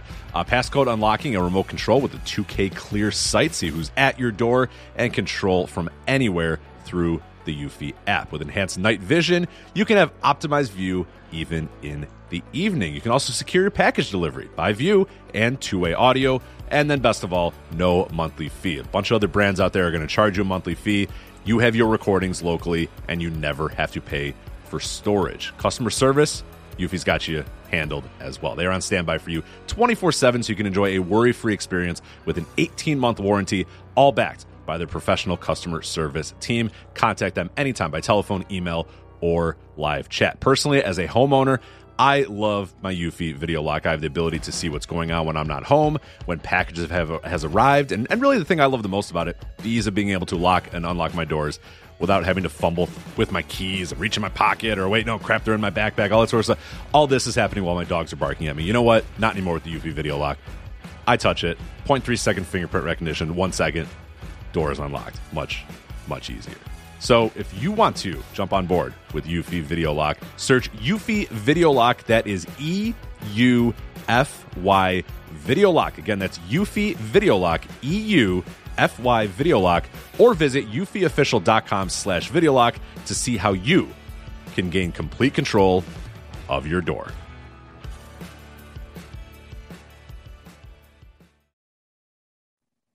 Sí. Bueno, la verdad no vale ya más la pena hablar de esto, bastante malo. Y a mí ya para ese punto ya estaba como bastante yo caído, cansado, o sea, repito, me aburrí con MJF, me pareció muy mala. Y luego pues yo ya venía acá como que medio adormilado con Jon Moxley contra Bryan Danielson, que, o sea, técnicamente fue una lucha de luchas, ¿no? O sea, gente luchando con L mayúscula, ¿no? Fue excelente. Pero cuando ya estás en la cuarta hora, tú lo sientes. Tú sientes esos cantazos. A pesar de así, yo me fui 4 estrellas con esta lucha. A mí me encantó. Yo me desperté aquí. Como a mitad de lucha, yo me desperté. Me gustó que las entradas no duraron nada. Fueron directo al punto. Fueron directo a luchar porque ellos sabían en la que estaban. Tú te das cuenta que son 2 profesionales que llevan haciendo estos siglos, porque ellos entraron directo al punto a dársela hasta en la madre, porque ellos sabían que si se tardaba mucho en las entradas, si hacían muchos jueguitos, si hacían lo de irse de fuera del ring para escaparse, el público lo iban a perder por completo. Y también vimos a la segunda super sangre de la noche con Moxley y Danielson, que no sé si fue que sangró o era sangre de Moxley encima de Danielson. A mí me despertó, a mí me encantó y yo la recomiendo, y especialmente tienen que ver el final, la sorpresa que ha pasado.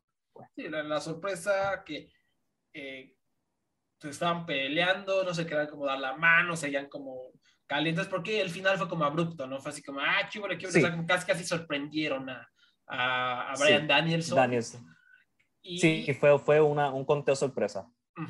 Entonces se estaban como peleando y de repente salió William Regal, ¿no? Así de la nada, literalmente de la nada, a calmarnos, ¿no? Los encaró a los dos, les dio un bofetón a cada uno de los dos, y fue chistoso, ¿no? Porque si era como el papá sí. Vino a calmar a sus hijos idiotas. O sea, yo lo digo de manera como cariñosa e irónica, ¿no? Como a sus niños tontos que se están peleando y están sangrando. Y hasta la mirada, ¿no? Como, hey, cálmense, ¿no? O sea, inicialmente, te voy a ser honesto, como que cuando salió se me hizo medio random, como que dije, ¿esto qué es? ¿Por qué? ¿O qué? ¿No? Ya después empecé a ver como esas sugerencias de que un stable, ¿no? Una facción con gente que lucha, ¿no? No sé, la facción de los caballeros luchadores, no sé cómo la quieran llamar, sí. Con Moxley, con Van Danielson, no sé, con Daniel García, con Lee Moriarty, algo así, estaría muy interesante, y sin duda alguna, pues los amantes de ese estilo de lucha deben de estar muy con los pezones erectos, vamos a ponerlo así. Sí. No, y que y como el canon de IW es la lucha libre completa, hay un sentido porque Regal tuvo una tremenda rivalidad en FCW con Moxley. Tuvieron una super rivalidad super violenta. Y Regal, el que ha leído el libro de Danielson o conoce, o creo que hasta mismo en NXT lo ha visto, es como un tipo de mentor para Danielson. Así que cogiendo el canon de WWE y NXT, lo trajeron acá, y por eso que Regal, ellos lo respetaron. Porque se calmaron cuando lo vieron y les dio en la cara. O sea, qué bonito es. O sea, tenemos toda esta historia rica en la lucha, en la industria, tantas empresas, territorios, rivalidades, leyendas. Qué bonito es que se aproveche. O sea, no que otras empresas que luchan, tienen una rivalidad de 1 mes, 2 meses, y en cuanto acaban, en 2 semanas ya se nos olvidó, les hicimos un lavado de cerebro, les dio amnesia, no sé qué pasó, y ya son amigos de repente, ya sí somos pareja, o no sé, o se ven en los vestidores y no pasa nada, ¿no? O sea, cuando tienes la capacidad para crear más historias a partir de eso, para enriquecer tus historias, para para darles nuevas capas a tu narrativa a largo plazo. Por eso Dragon Gate es impresionante, por eso Dragon Gate es increíble, porque te sacan unas historias a largo plazo que están utilizando lo que hicieron hace 15 años, por eso está todo mojado a finales de 2020, cuando hicieron todo esto de que SB Kento derrotó a todo Toriumon, derrotando a Dragon Kid, al último, que es el gran heredero de Dragon Gate, como el bastión de la generación de oro de la primera generación de Dragon Gate.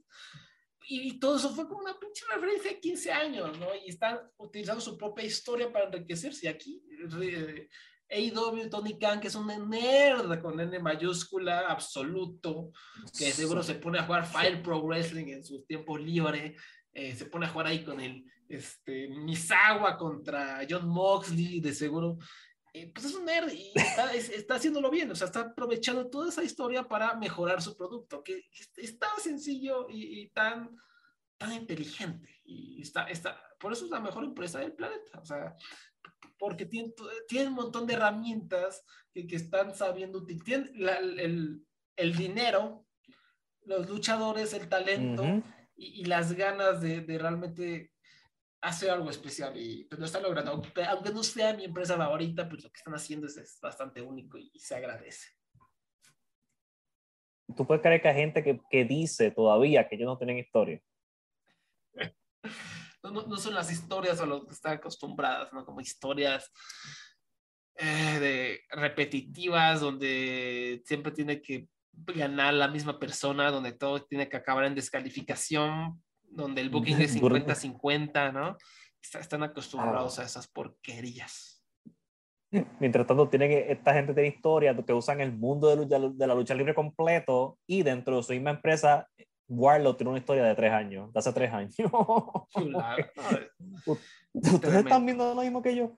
¿Sabes? Donde Rosa y Britt Baker, a pesar del peo que fue que hicieron en este show, llevan 1 año en rivalidad, ¿sabes? Es tremendo. Y pues es lo bonito de AEW. Después vamos a avanzar. ¿O algo más que quieras agregar de esta lucha de Moxie y Daniel? Nah, vamos a la próxima, porque yo no quiero ver esto. Yo quiero saber tu impresión cuando tú viste que estaba saliendo. Es que aparte yo pregunté en Lesla cuántas luchas faltan después de la de Thunder Rosa y primero que no me sé el cartel, no sé ni qué pedo. Entonces me dicen faltan 2, Moxley, Bryan y Hangman contra Cole. Ya estaba yo bien feliz, dije esto va a acabar a las 10:30, a lo mejor a las 10 con un poco de suerte, ¿no? Y cuac, ¿no? De repente veo a Matt Hardy salir, hijo de la fregada, no, y no solo Matt Hardy, con Isaiah Cassie, vámonos riendo, y Andrade, el ídolo, que perdieron en una lucha tornado ante Darby Allin, Sammy Guevara y Sting, ¿no? Que bueno, supongo que a Sting le pagan bastantito, entonces el buen Tony Khan se tiene que meter en los carteles, hay que tener esa audiencia de los vejetes y de los nostálgicos para estar todos felices. Vamos a desquitar lo que le estoy pagando a este macho alfa, y pues siempre están todos los carteles, y o sea, me reportan que esta fue una lucha divertidísima, bla, bla, bla, y sí, por lo que mis ojos registraban, o sea, no, mi cerebro ya no estaba aquí, mi cerebro ya estaba en otro lado, pero lo que mis ojos como que alcanzaron a registrar es que había muchas cosas divertidas ocurriendo, ¿no? Pero pues ya a las 10:30 de la noche, o sea, y yo que no vi el pre-show, ya en 3 horas y media. No, otra, la queja de todas, ¿por qué tienen que durar tanto estos eventos? Sí. Debe haber una, Brandon Thurston en su Twitter escribió que deben hacer una ley federal donde ningún show de lucha libre debe durar más de 3 horas. Por favor, Yo estoy de acuerdo con esta ley. Pero Brandon por lo menos Thurston para presidente. Amén. Eso sí, lo que yo voy a decir de esta lucha, que por lo menos me despertó de nuevo. Yo fui de maldita sea, me cago en la vida de Matt Hardy. ¿Quién puñeta quiere ver Matt Hardy? Porque puede salir Hangman Page. Yo fui de ahí a, wow, ok, esto está bien divertido. Y cuando Sting brincó, no sé si te acuerdas de eso. O sea, escuché que brincó, pero ya creo que me estaba cenando algo así, entonces ya no estaba pelando. ¿Tú sabes el brinco de New Jack? Cuando él se va al público, pone el luchador en la mesa y se trepa en lo más alto y brinca. Sí, qué bonito. Él hizo Sting hizo el New Jack y yo me perdí. Te digo, Sammy Guevara hizo un Shooting Star Press encima de Cassidy, pues en la entrada. Eso fue, claro, para mí impresionó más Sting. Yo no espero ningún hombre de 60 años brincando como New Jack. Eso es too much. Él no debe hacer esto. No se supone que haga esto, pero que Dios bendiga a Sting. Sí, Dios bendiga a Sting. Se está ganando el dinero, se está forzando. Se lo está ganando el muchacho. Y antes de seguir, ya para hablar del evento estelar, casi se me olvida hablar de Swerve, ¿no? Que contrataron a Swerve Strickland, antes conocido como Shane Strickland, antes conocido como Killshot en Lucha Underground, que es un luchador bastante bueno, muy agilidoso, que en mi opinión siempre le falta un poquito de personalidad, como que sus luchas se me hacían medio buenas, en general, o casi siempre buenas, pero como que les faltaba algo, ¿no? Un poquito de ese extra que realmente hacían, o sea, la verdad es que no me puedo acordar de ninguna de sus luchas, excepto las de Lucha Underground, en esa rivalidad mojadísima que tuvo con Dante Fox, culminando una de mis luchas favoritas de toda la vida, esa no me acuerdo cómo le llamaron, que era 3 Stages of Hell, básicamente. Increíble, fue una guerra brutal, hardcore. Pero de ahí en fuera realmente como que le hace falta eso, un poquito, no sé, pero después de que salió de WWE me han dicho que las luchas que han tenido, particularmente una con Nick Wayne, me parece, que está en YouTube. En The Fight, sí. Yo no la he visto, pero está en YouTube gratis. Sí, me han dicho que esa es muy buena. Y aquí donde a lo mejor pues a este hombre sí le sirvió un poquito estar en NXT. A lo mejor sí le sirvió todo esto de estar con Hit Row a pesar de todos los percances que eso pudo haber tenido. Pues a lo mejor de ahí le ayudó a soltarse un poquito el micrófono, a exudir un poquito de carisma. No sé, ya lo veremos. Pero ¿tú qué opinas de la contratación de Strickland? Yo no he visto tampoco de él en las independientes. Estoy emocionado. Vamos a ver en qué lo ponen a hacer. Es un buen luchador y por lo más importante es que es alguien que siempre ha sido consistente en sus bookings y eso. Así que ojalá lo usen más. Sí. Ojalá sea alguien que usen. Ya se está un poco atiborrando el roster, pero recordemos que pues viene la compra de Ring of Honor. Ahorita platicamos de eso rápidamente. El evento es el Hangman Page derrotó a Adam Cole para tener el campeonato de AEW. Ahora sí, quéjate todo lo que quieras, Adam Cole. Mira, la lucha fue buena. No fue la mejor de la noche ni nada por el estilo. Estuvo fine. Vamos a ver, mi problema no es Hangman Page. Mi problema es Adam Cole. Adam Cole, honestamente, yo no sé si es que él hacía esto también en Ring of Honor y yo simplemente borré cinta o lo veía con mejores ojos, pero él tiene estas tendencias en NXT. Algo que me molesta es que mucho de su moveset son cosas que te van a fucking matar. ¿Sabes? No hay nada más que me moleste que él haga, por ejemplo, el Panama Sunrise, que es el Canadian Destroyer, afuera en el piso del ring, y como estamos a mitad de lucha, Hangman Page tiene que hacerle kick out y tiene que seguir luchando como si no hubiera pasado absolutamente nada. Y él spamea esto. Él spamea el Canadian Destroyer. Él spamea la cara de sorpresa. Dios mío, todavía él hace, cuando hace 1, 2, la cara de sorpresa de NXT. La cara de sorpresa de WWE todavía él la hace. Y cuando abre la boca, bien exagerado, los ojos gigantes, es como que, ¿por qué te sorprende? Tú no sabes que en toda tu lucha tú tienes que pegarle un tiro al fucking luchador. Porque Adam Cole tiene que hacer todo lo que existe en el plan, todo su moveset antes de que se acabe esto. Y yo no sé si soy yo no sé si que estoy viejo, porque solamente me pasa con Adam Cole. Pues, yo no sé, tal vez personalmente tengo algo y yo no lo sé. Tal vez él me hizo algo y yo no me acuerdo. Pero eso es, entonces, esta lucha llegó un momento donde casi se convierte en un evento estelar de NXT. De cuando NXT no NXT de ahora, el NXT viejo. Cuando Adam Cole era estelarista. Cuando llegó el nivel de kickouts, que como que, ok, Dios mío, tenemos que tener 15 kickouts en una lucha de 25 minutos.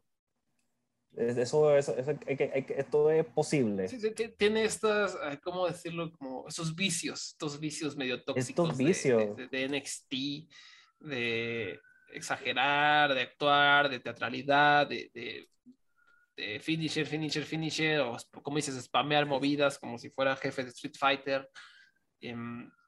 Digo, o No, sea, y que, y, creo que le ha y- bajado, o sea, lo que he visto del NAW, creo que le ha sí, bajado, le ha bajado, le ha pero bajado, pues le ha sí, bajado. creo que es un estilo que a mí personalmente, y pues, a ti también por lo que veo, pues cansa, o sea, como que le quita un poquito de realismo también.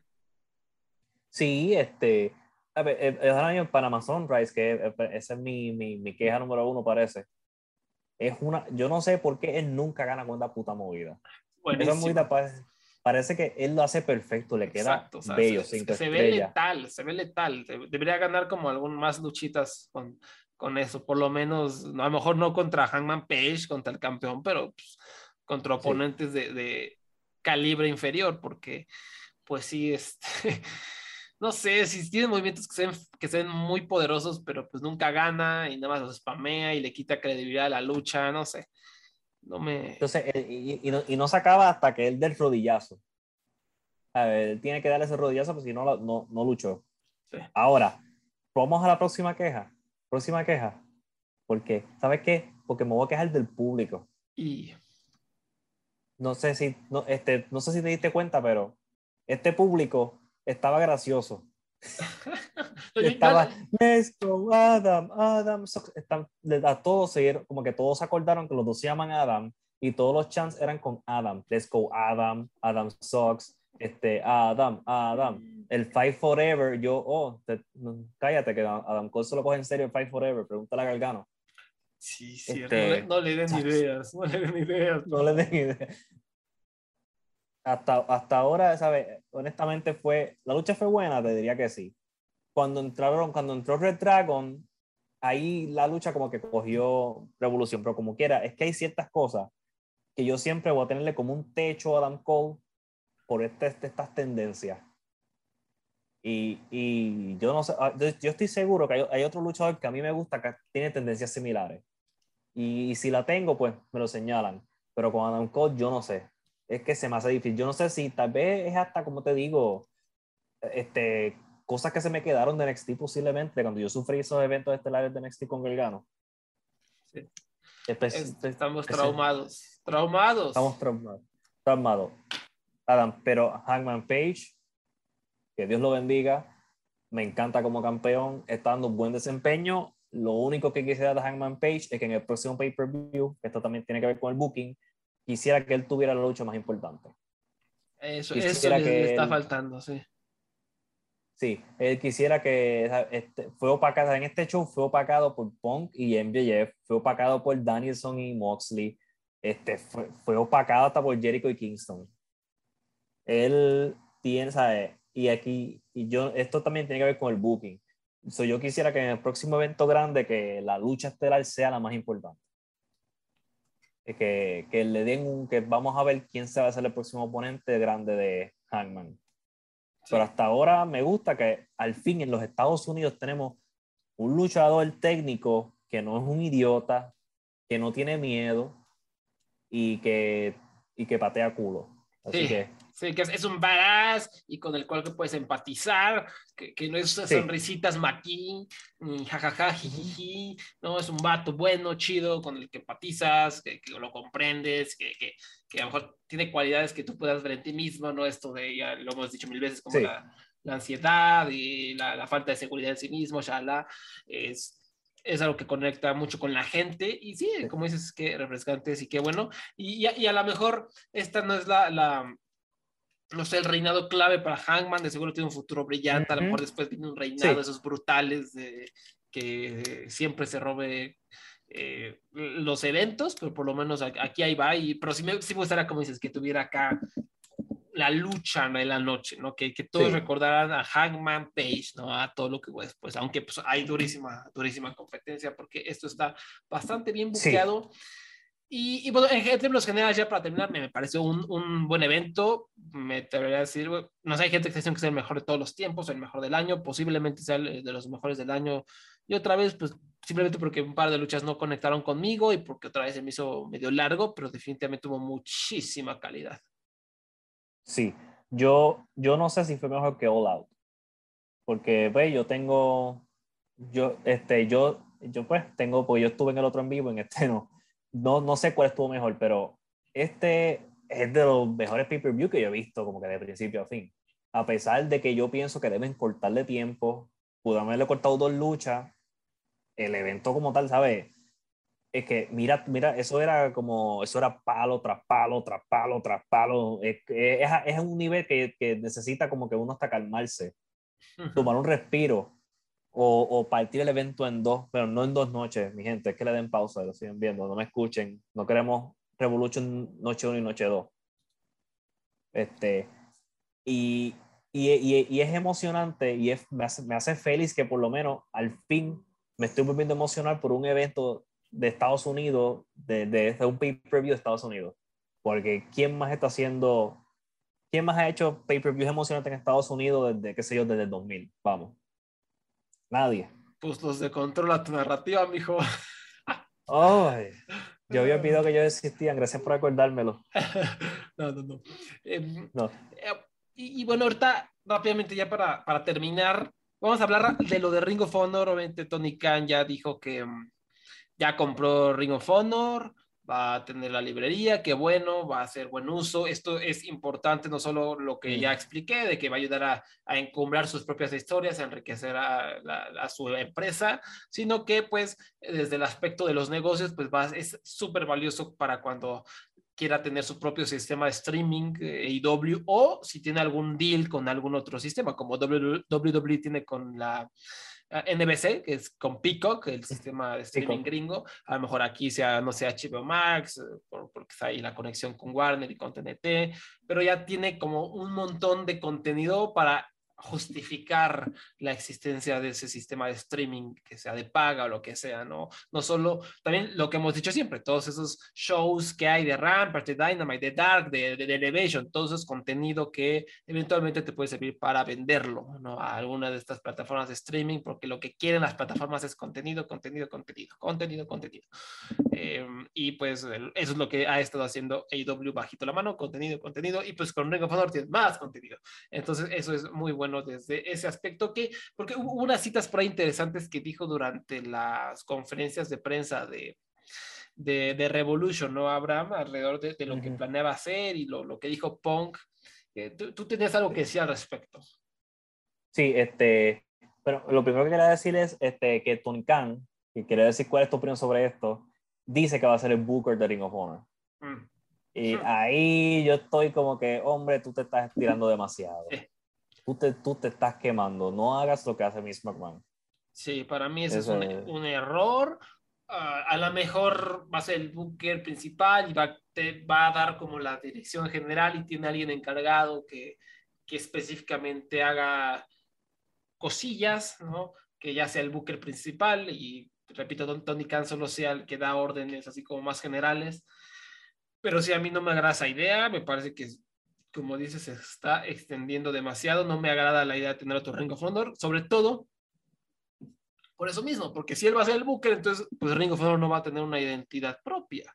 A lo mejor hacia allá intenta meter a los luchadores técnicos, no más tradicionales, o a lo mejor en este Ring of Honor vemos nada más a los chavos, a los que están como fogueándose, por decirlo así, que sea como una especie de territorio para AEW donde están empezando a mejorar algunos jóvenes prospectos, eso también puede ser una opción, pero realmente no me emociona que digan que regresa a Ring of Honor como empresa, porque como va a ser el mismo Booker, pues realmente siento que no va a tener una identidad fresca. O sea, lo que me gusta ver de Ring of Honor es que se sentía distinto a una Ring of Honor de 2021, de 2020. Se sentía como un producto completamente distinto al de todos los demás, ¿no? No sé, tiene algo distinto. Pero ahora con Tony Khan, pues, no sé, me da miedo que sea lo mismo. Y como dices, que va a estar tan extendido que va a empezar a descuidar la calidad, no solo de Ring of Honor, sino de AEW, de Dynamite, de Rampage. Sí, ¿no? Y como tú dices, lo más importante es la identidad. ¿Por qué yo voy a ver Ring of Honor por la misma persona que hace AEW? Tengo AEW para eso. Sí. Si yo voy a ver otra lucha libre, porque al menos que esté pasando algo excepcional en Ring of Honor, no hay razón para verlo.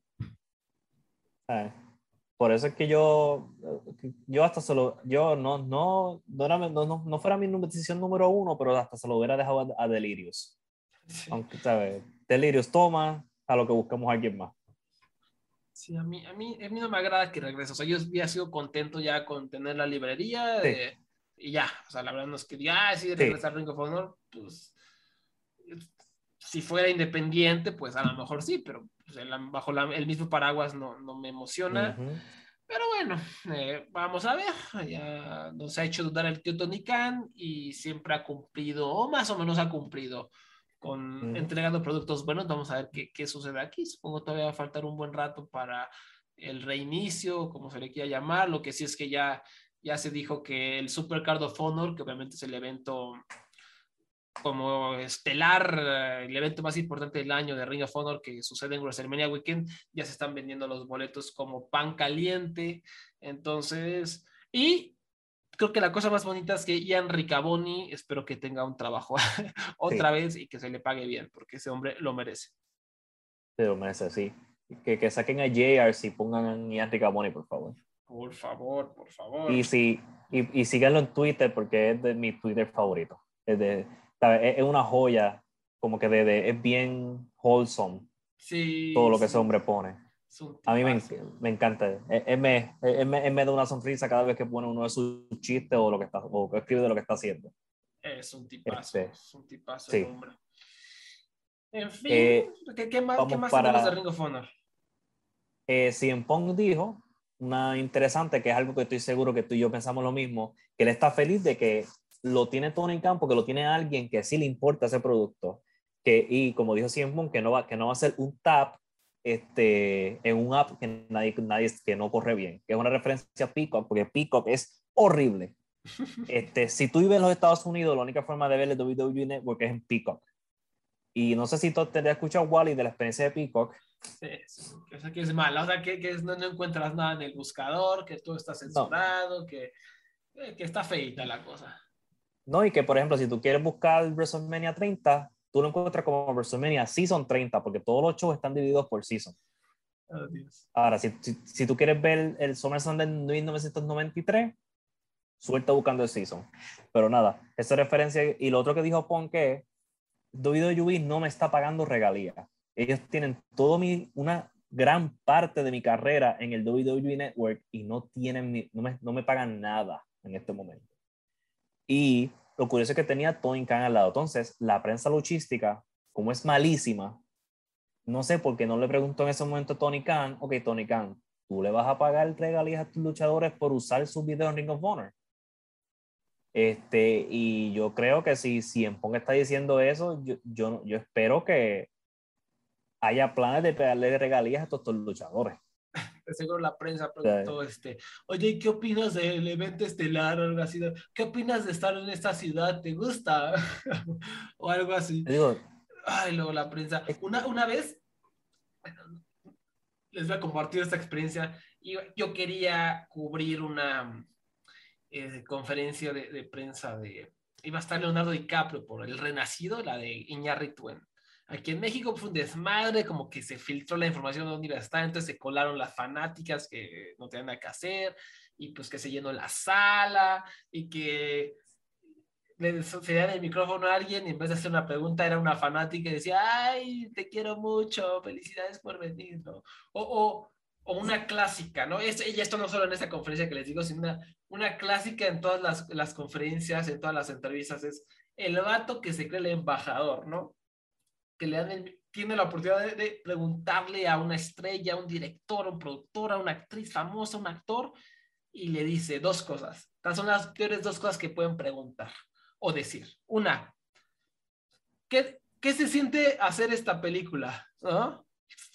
Es como que, ¿qué se siente? O sea, ¿qué casi pregunta es esa? O sea, me tocó una vez con el vato que hace a Kirk en el nuevo Star Trek, que también salió en Wonder Woman. Chris, ay Dios mío, se me fue el nombre. ¿Cómo se llama? Pues bueno, ese actor que está bastante rostro, que sale en Wonder Woman, me tocó una alfombra roja, estuve así gritando para ver si venía y vino, pero con el vato que está junto a mí y el vato le pregunta, oye, ¿qué se siente salir en Wonder Woman? No mames, no mames. Chris Pine. Es Chris Pine, exactamente. Y ya no sabes qué coraje me dio. Y la otra nunca la hagan, es que le den el micrófono y le digas, a X o Y, a Juanito Pérez. Juanito Pérez, bienvenido a México, ¿no? O sea, ¿quién eres tú? Esa es clásica. O sea, ¿quién eres tú? El embajador de México, qué pedo, ¿no? Nunca hagan eso, nunca hagan. Bienvenido a México. Cállese los hocico y pregunta algo interesante, ¿no? No sé por qué dije todo esto, pero bueno, la prensa, ¿no? Porque la prensa luchística hace esas preguntas. La prensa luchística es tremenda. A ver, esa pregunta de la regalía fue regalada. Y esa pregunta, estoy seguro, quién sabe si, porque CM Punk, vamos, él es un cabrón. Quién sabe si él dijo eso esperando que un reportero dijera, Tony Khan, ¿tú vas a pagar regalía? Porque CM Punk, cuando iba a salir el WWE Network, lo primero que él le preguntó a Vince McMahon fue, ¿qué vamos a hacer con las regalías? Porque tú me pagas por DVD, tú me pagas por los eventos en vivo, tú me pagas por mi mercancía, pero tú no me has dicho nada sobre los eventos que va a estar en el WWE Network. Y por lo que entiendo, al menos que alguien tenga lo contrario, a ellos no les pagan. ¿Sabes? Tú puedes tener tu carrera completa en WWE y fuera de lo que te pagaron originalmente, estás frito. Así es. O sea, era para preguntarles una gran pregunta, Pablo. ¿Qué iba a decir Tony Khan también? O sea, ¿tú qué vas a hacer? ¿Vas a pagar regalías? ¿Cuál es tu plan? Hay muchas cosas que pueden preguntar alrededor de eso. Y pues nada. ¿Cuál es tu lucha favorita? Oye, ¿estás feliz de que Juanito regresó a la empresa o algo así? Ay, pero bueno, o sea, esto no hay que acabar amargados, después de hablar de un evento que gustó mucho, un evento bueno, con mucha calidad, con la buena noticia de que Ring of Honor está en buenas manos.